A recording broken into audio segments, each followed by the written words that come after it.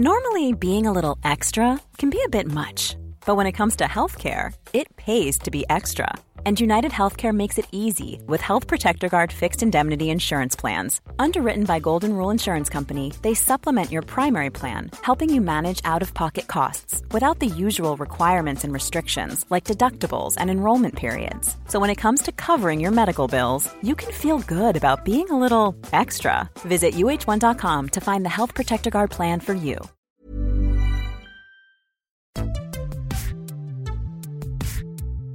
On Commons People this week. Threats against Britain have been issued by European politicians and officials. Who do you think you are kidding, Mr. Juncker? May declares war.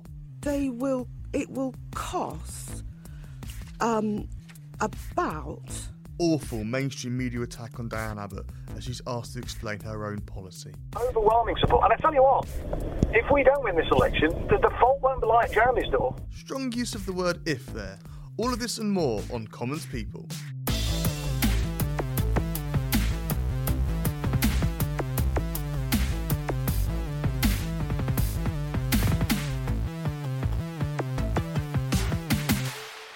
Hello and welcome to Commons People. I'm Owen Bennett and this week I'm joined by Ned Simons, Paul Waugh and Kate Forrester.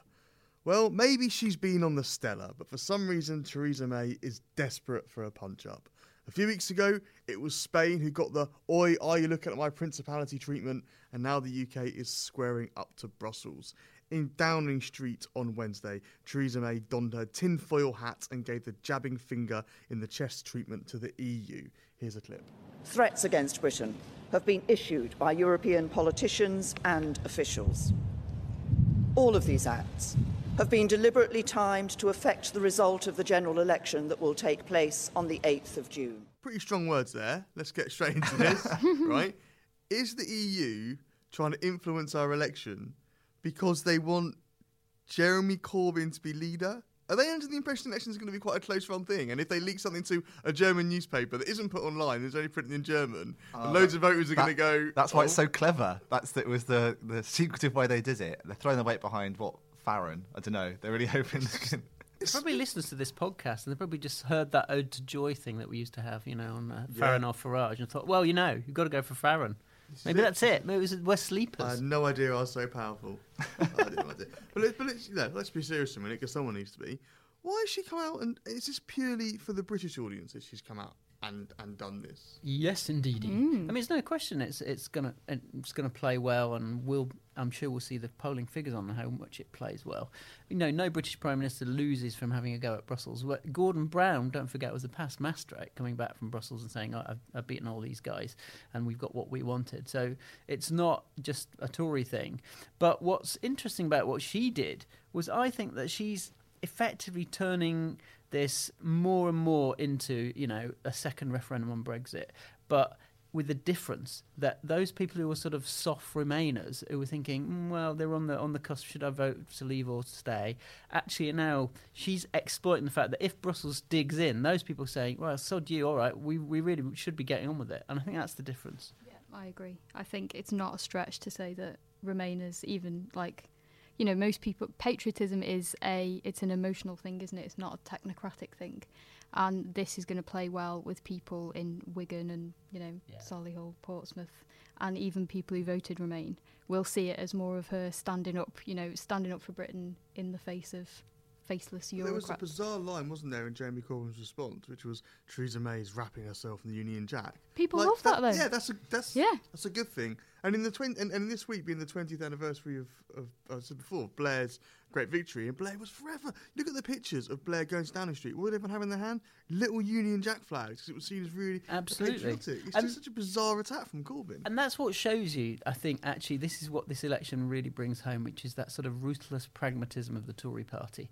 That actually Labour occasionally has a sort of ruthlessness about it, but the Tories always have. So whether it's changing leader from Thatcher to Major or IDS to Howard, or more importantly, more fundamentally, it's this sense that, and Theresa May's talked about this, which is the sense that Britain is a country of evolution, not revolution. We haven't had a revolution like some countries on the continent. We're certainly not one for 300 years, and that wasn't even a proper revolution. And it's the sense Changed their mind, in fact. And that was the sense where the Tory party actually embodies this great paradox, which is to preserve things, you need to change. And in a strange way, the last time we had it in Labour was John Prescott. Traditional values in a modern setting. Everyone remembers him saying it all the time. And Labour seems to have forgotten that you need to update but also be in tune with people's values. But what I don't get about her message is like, I'll tell you what, Jeremy Corbyn is Prime Minister on June the 9th, we're in trouble. Well, you called the election. It wasn't going to be until you called the election. It was all fine. Yeah. I don't know. And also, I know it's been said a lot, but the idea that having a bigger majority is going to strengthen our hand in Brussels is such nonsense. But people will believe it, I guess. They but do believe it. You know why they believe it? Because Leavers are really, really worried that they're going to be sold down the river. And she's tapping into that. I'm sure all her focus groups are the same as our focus groups last week, and we're going to come on later to some of that, where, Labour voters think the only way of securing Brexit is actually to vote Tory. And that's an extraordinary state of affairs, given that Corbyn was a lifelong Eurosceptic and given that Theresa May was one of the biggest Remainers in the cabinet. So she was one of the quietest Remainers in the cabinet. Obviously, but equally, she was firm in her belief that it wouldn't be a disaster, but, let's go for Remain. And she, again, this is the pragmatism point I'm making, which is that, you've got a Prime Minister who actually works out what does the landscape look like right now? Where are the British public, and this is where they are, and that's where I'm going to be. I think another thing to look at as well is, when you're assessing whether it's a risky tactic by her, if those who follow the New Dawn Twitter account, if you look at that, Labour, they fought the 97 election as if they could very well lose it. And I think she is kind of playing into that as well. Like, it's not a foregone conclusion because the British public hate complacency, don't they? She's Even right. if it Absolutely is a right. conclusion. That New Dawn Twitter account, which people should, if you haven't seen it, you should follow it. It lists all the daily newspapers in the run-up to Blair's victory in 97. Every single and it's brilliant because it reproduces the print editions, and you can read the old-fashioned print, whether it's the Daily Express or the Mail or whoever, and you can see that sense of the stories that build up to it. And Kate's right, that Blair on election night, even as he was flying down from Sedgefield, said to Alistair Campbell, look, there's no way it's going to be a majority of like 150 or 170, is it? And in no way. And Campbell said, no, it really will be. Isn't there a slight difference, though, in that Blair did actually think he might not win, despite it seemed so obvious he was going to, whereas I'm sure Theresa May doesn't actually think she's going to lose, but it, like Kate says, is behaving as if she might lose, and all the efforts they're putting in, the money they're putting in, they're campaigning like they might, but I can't believe, in Downing Street they actually think it's not in the bag. They're scarred by 2010, though, aren't they? As well, the Tories, I think. Yeah, good point. So we know how it's going to play domestically. We think we know how it's going to play domestically. But how does this play on the continent? Continental, as Theresa May said today, which normally you only reference with like a breakfast, right? Continental, but some continental newspapers, right? So how's it going to play in the continental press? I'll stop saying that now. But I mean, is this going to wind up the EU? Is this kind of language saying they're trying to interfere in our election going to make a bad deal more likely? Not that we know what a bad deal is because they won't tell us. But is this going to, or is this? Do the Europeans know that this is all sort of smoke and mirrors that we're going to have to do before a domestic election, and come June the 9th it'll be forgotten about?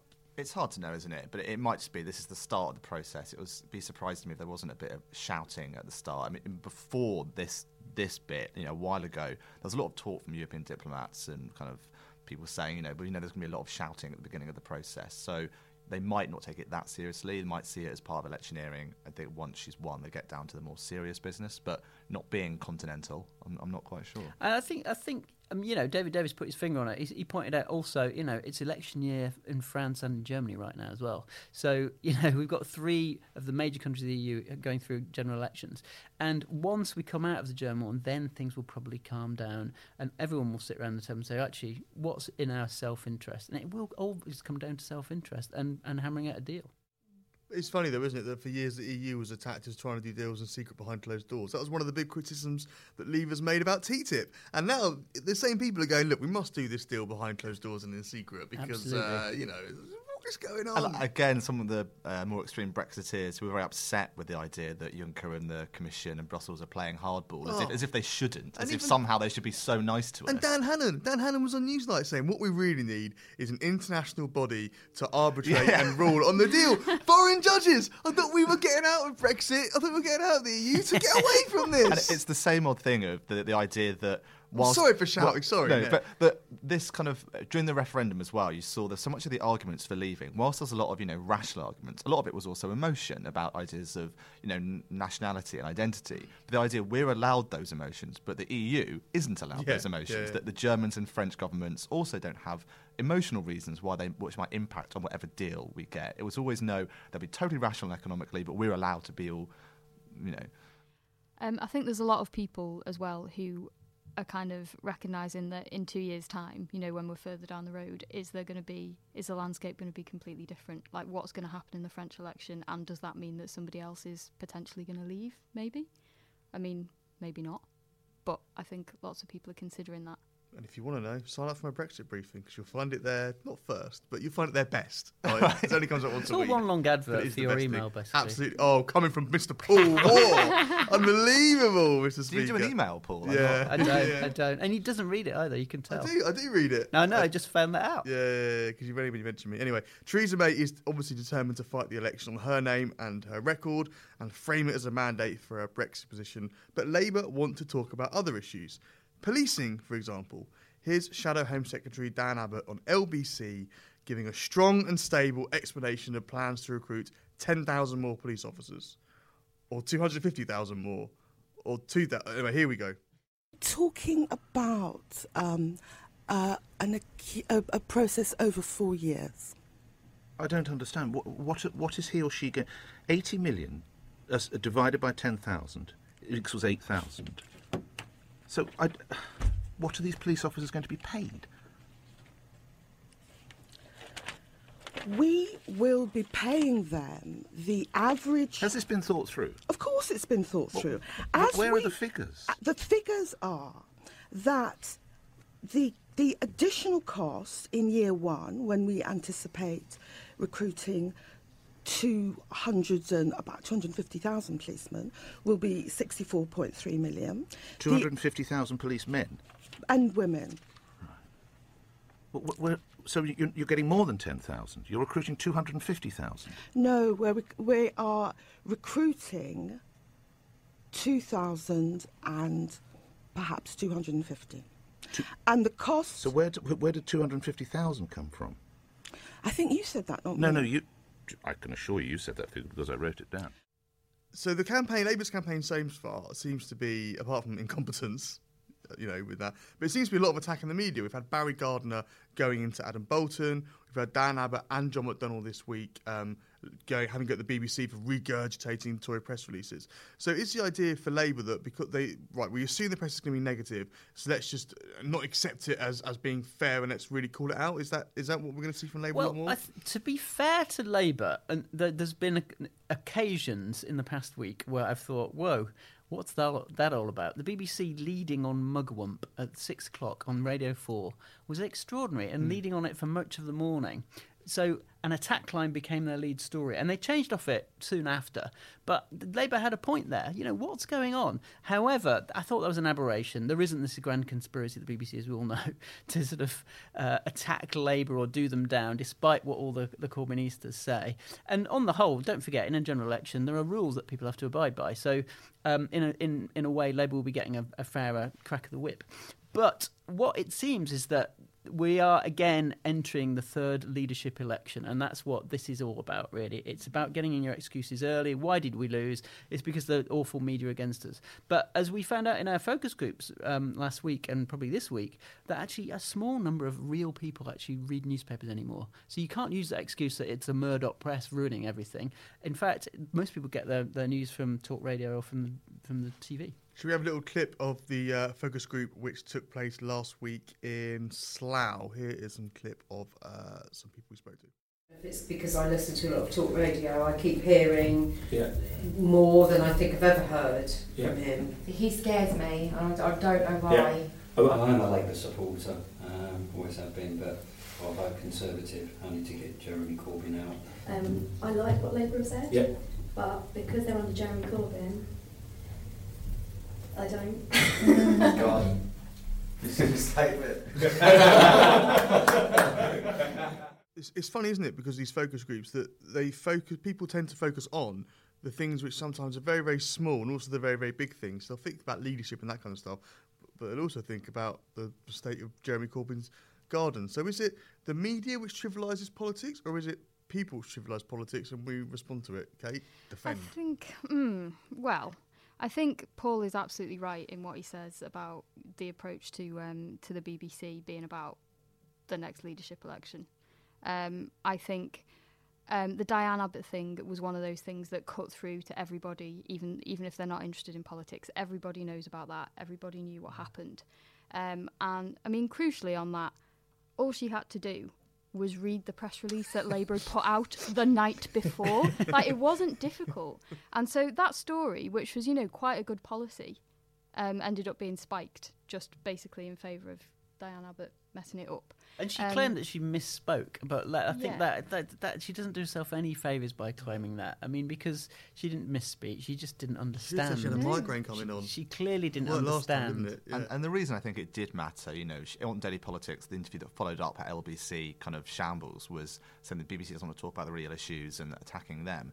But it matters because it plays into the Tory attack line. Even if some of Labour policies are popular, they can just say, whilst it might be a good idea, you can't deliver it because you can't even articulate it. Yeah. So that's going to be, it just plays into the Tory attack on Labour, and that's why that interview, I think, did matter. It wasn't just kind of silly. It did have an impact. Yeah, it really did. So where does Labour go from here then? Because are they going to keep attacking the BBC? Are they going to keep attacking the press? We've seen, for example, Jeremy Corbyn's former spokesman, Matt Zarb-Cousins, wrote this kind of stinging rebuke to how the media are obsessed with triviality and, it's terrible and we're letting people down. And the problem that these journalists have got in their contact, but all a number of these Blairite MPs who they call up for stories, and I was a bit like, well, then get your Corbynite MPs. Well, to that's the point. You have to fight fire with fire. You have to, and this is, I think, why people within Corbyn's office have left over the last few months. There's the sense that actually they, can't run a bath, and effectively, it's about saying if you're upset with the way the media are handling you, then get better at it than them. In other words, even right now, as we speak, the Tories have a very, very ruthless and efficient spin operation and a media management operation, but it is a professional one. In other words, they on a daily basis know what is in their grid. Until this week, most people outside Corbyn's office didn't even know that there was a Labour grid and what was in it. And that says everything. There's a mistrust of Labour HQ, so that they won't even tell Labour HQ what's in the grid, which is extraordinary. You wouldn't get that at the Tory party. And there's also just the ranking competence and the inexperience. These are a lot of people around Jeremy Corbyn who've never run a general election campaign before, don't forget. And so, you've got things like basic things like today, we've got the Duke of Edinburgh making his big announcement. Number 10 have a statement. And as I understand it, TV crews went to Labour HQ to get Jeremy Corbyn on camera reacting. And he, for some reason, then decided to go off to Oxfordshire and said, I'll do it there, I'll do it later. So he's missed the lunchtime bulletins. That's just incompetence. It might be some of the Machiavellians around Corbyn saying, they're going to ask him really tricky questions about is he a Republican? But actually, they can't do that because today is local election day. There is no political question. So it was an open goal and they missed it early. Well, this is exactly what you're saying. It's just a basic lack of kind of understanding of firstly, of a disregard, if you like, of the news cycle, and also a fundamental misunderstanding of what goes on in an election campaign and what the rules are. Well, I'm going to play devil's advocate here and say, but it doesn't matter, does it? Because we've got social media now. People can get their news how they want. Why have they got to dance to our tune? These guys, why have they got to listen to the news bulletins and do all that? Surely they don't need to. They can do it all on their own terms, which is why they're so ahead in the polls. Wait a minute, I've answered my own question. Are you Corbyn superfan on Twitter? Absolutely, I am. I'm Corbyn super poet. Super poet. Yeah, right. Yeah. He does live in East London, like you. Yeah, exactly. Hipster. He's absolutely hipster like me. You're listening to Commons People.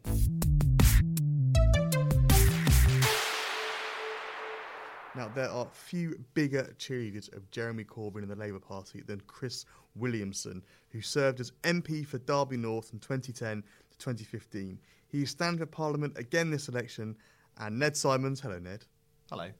Spoke to him this week and asked if he thinks Jeremy Corbyn should stay as leader even if Labour loses. Certainly do. I most certainly do. And I suggest that if you actually had a poll or indeed a vote, and we've had 2 votes, don't forget, the overwhelming support for him, actually, overwhelming support. And I tell you what, if we don't win this election, the fault won't be like Jeremy's door.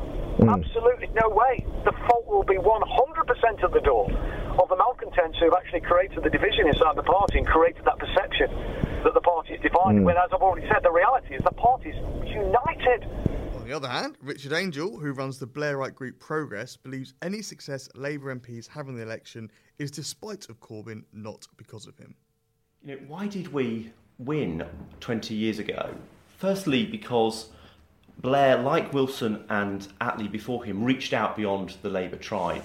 And that's something that we always need to remember that we need to do. Secondly, because we offered an alternative government, not an alternative reality to what the Tories were doing. That kind of litmus test and proof test that is this what you would be doing if you're in government right now is really important to your credibility with the voters. And thirdly, that we refused to allow economic credibility and social justice to be at odds with each other. They were reconciled and showed that they can happen. So already people are getting their excuses in early. It's either going to be the Blairites' fault for not supporting Corbyn well enough or Corbyn's fault for just being rubbish. You mentioned earlier on, Paul, this is all gearing up for the third leadership election. Do we think that there is going to be... if there is a third leadership election, Jeremy Corbyn will stand, Ned? I think if there is, I think he probably will. I think the best chance of him going is if, on his own terms, leaving. I don't think if he's challenged there's an election, I think he would stand and I think he would win. Okay. Yeah, I agree. I think the really big question is how long the unions put up with it if Labour is completely battered. At what point do they decide to pull the plug because they're going to be terrified about their future? And how long can this go on? That's a very good point. I mean, someone was saying to me this week, obviously Len McCluskey's on board, or has been on board, but there was allegedly a bit of a wobble even from McCluskey last year. And you've got people like Dave Prentice who might go public finally. So the unions do have a key role. But I have to say that, it depends entirely on how many seats Labour gets in this general election. And if it does go down, the Labour Party, to 150 seats, don't forget what the formula is. 15% of MPs need to nominate for a new leader candidate. OK, Corbyn automatically will be on the ballot. But if he decides to stand down, then whoever the left want to replace him have to get 15% of the PLP. If they go down to 150 MPs, they only need 22, OK? Not like at the moment, it was about 35. And it was quite a high bar, but he did it last time. So you need only 22. And 2 of those are already MEPs who are lefties who quite like Jeremy Corbyn. So you're down to 20 members of the PLP, 20 Corbyn MPs. Will nominate, and you've got already around 20. That's why, though, the Labour selections for safe seats recently have been really, really important, because even getting 1 extra left-winger or 2 makes a massive difference in that cohesion. So Laura Pidcock, who's a left-wing councillor up in the North East, has got the safe seat of Durham North West, replacing Pat Glass. So she's a significant addition to this equation. And I think that's what we're going to see. I mean, Labour MPs were talking to me this week about, don't forget the numbers. The numbers are going to be really important. Dan Abbott forgot the numbers. There we are. Anyway, election section. Who did bet this week? Was it a definitely maybe, or was it a what's the story? Corbyn glory, Kate. I think it's got to be definitely maybe again, hasn't it? I mean, I don't know why I'm bothering to ask this. Ned. It's going to be definitely maybe, isn't it? Because she's just doing the best. Yeah, I think that Wednesday's actual address on the steps of Downing Street just proved why she is a good politician and why she's in the box seat. And it's because she's massively cynical. Yeah, there is a deep cynicism as well. And that, to be honest, Labour's big opportunity here they've missed is saying actually all of Wednesday was quite fake. It was a fake announcement that you didn't need to go to the palace. It's automatic under the Fixed Term Parliament Act. That was all pretty fake. And I think there is something in Yvette Cooper's attack line, which is that, this was not stable and it was not strong in many ways, making this attack on the EU. It sounded kind of almost man down in the pub Farageist. That's not necessarily a stable way to run a government. The problem for Cooper and Labour is the public like it. So this week I did something on Tony Blair's 4 ways back into politics, right? Basically, it's an excuse to write about Roy Jenkins again, right? Read the piece. And you love Jenkins. Anyway, and in doing this, I stumbled across this page on YouGov where it had a list of profiles of different politicians, and it had correlated what people who liked them also liked. So, for example, people like Tony Blair, what their favourite film was or musician was. So, I'm going to quiz you on that now. Oh, nice, nice and random. People who like Tony Blair, what is their favourite film? And here are the choices. Oh, good. Ooh. Mrs. Brown's Boys, the movie, Shaun of the Dead, In the Loop, Sex Lives of the Potato Men. Paul. I'd say Shaun of the Dead because it's of that era. Kate. I'm going to go In the Loop. Ned. What's another one? Mrs. Brown's Boys. Potato Men or Mrs. Brown's Two Boys. non-stars. Potato Man one. No, it's Mrs. Brown's Boys, the movie. No way. Look, Shut hey, up. don't have a go at me. Have a go at the good people of Great Britain who do these surveys for you, Gov. That's amazing. Yeah, I know. Wow. It gets better, this. Keep Right. going. That's enough to make me a Corbynista. Actually, that is the best one. But anyway. Stay with us, listener. Jeremy Corbyn supporters' favourite band. What? Is it Jeremy Corbyn supporters' favourite band? Okay, go on. I think I said this to you yesterday. No, I'm not. Is it Madness? Is it Squeeze? Is it XTC? Oh, you told me this, but I've totally forgotten. Is it Gang of Four? Squeeze. Paul? Madness. Kate? I want to say Squeeze. It is Squeeze. Yes. Well done. Ooh. People who like Theresa May, what's their favourite film? Is it The Exotic Marigold Hotel? Is it the second best exotic marigold hotel? Is it The Italian Job? Or is it Dad's Army? Marigold Hotel. Which one? The first one. I'm going to go for the second Marigold Hotel. Kate? Ooh, I'm going to go Dad's Army to be different. It's The Italian Job. Oh, no! Yeah. Theresa May fans like The Italian Job, in which a group of people go Nicking to stuff Europe from and Europe. get Yeah, loads of money, Yeah, and then exactly. end up In a literally mini. on a cliff edge, right? I Whey! mean, come on, guys. Right. Which celebrity do Nigel Farage fans like the most? Go on. Jeremy Clarkson, Jim Davidson, Kenneth Williams, or Emma Thompson? Emma Thompson. I want It's it to be gotta Jim be Davidson. Jim Davidson. No, Clarkson. I reckon it's Clarkson. Clarkson, Kate. Yeah, Clarkson, definitely. Yeah, Cool. it probably is, but I'm going to go for Knock Nick Davidson. I thought he was having a stroke then. It is Clarkson, but Jim Davidson was a very close second. Oh, that's So, good. That's okay. pretty. That's... And Tim Farron, which celebrity did Tim Farron fans like? I mean, Ned, I could just ask you which celebrity. Ned's a celebrity. Is it This is Eddie Izzard, Unacceptable. Jon Snow, Mary Berry, or Boy George? Why is Sweep not an option? He's a spaniel. That's true. Yeah, good, Very yeah, good point, yeah. Forrester. I'm going to say Eddie Izzard. Right, Kate, you've forgotten the options, haven't you? Yeah, Yeah, Izzard, Jon Snow, Mary Berry, Boy George. Jon Snow. Jon Snow. No, Mary Berry. Oh, really? Yeah. I thought it was been really clever there because I thought you told me that answer the other day. If you go and have a look on the website, there are some really, it's bizarre what you I got. love that. That's great. Anyway, so there we are. All right. Excellent. That's all right. quiz. Did it have a name, the quiz? No, Oh. because it was too good. No name was good enough, right? So anyway, now it's the feature that I love more than Tim Farron fans love Mary Berry. It's In Case You Missed It, isn't it, Ned? What So- have people missed this week, Ned? Loads of stuff. Good. Loads of stuff. And I'm definitely not reading from a story that someone else in the room wrote. But so the Defence Committee this week, or last week, released a report. Yeah, I'm all over this story. Showing that basically we're really vulnerable to attack. And it says that we need to have 82,000 troops. We've only got 80,000 troops.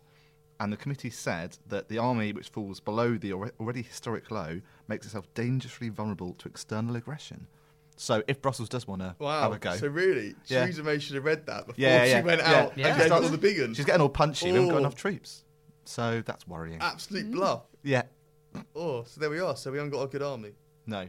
Great. Well, no, enough of one. Surely they are good, but Well, not enough. They're of them. good, but just not enough of them Have a around. go. Everything you're hard enough. No, don't. Listen, Come and have a go if you. yeah, I read your think memo, you're Paul. hard I read enough. your memo. But It was in there. have a Good go, one. but only No, in the actually, places. it was a you want some. That's actually You want was my some, headline. right? Okay, well, I'm going to put that in my breast later on. Anyway, thank you for listening, dear listener, and we will leave you with this clip of Tim Farron being confronted by an angry Leave voter while out on the campaign trail. See you next week.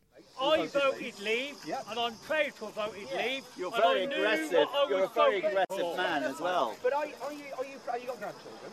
Yes, I've got grandchildren. Are you proud that they'll inherit a poorer, less powerful, I'm proud that less they're going to. country? I'm proud that they'll be coming out of Britain, out of Europe. Well, I mean, and that we will have our own destiny. Do you not think and not have people tell us we're going to pay £100 billion to get out? If that's your policies, I hope you get beat. I hope you only get 6 seats. Well, thank you very much. It's been nice to talk to you. Can I just point out to you? That would never have happened to Theresa May because she doesn't talk to anybody normal. So God bless him. Is he normal then?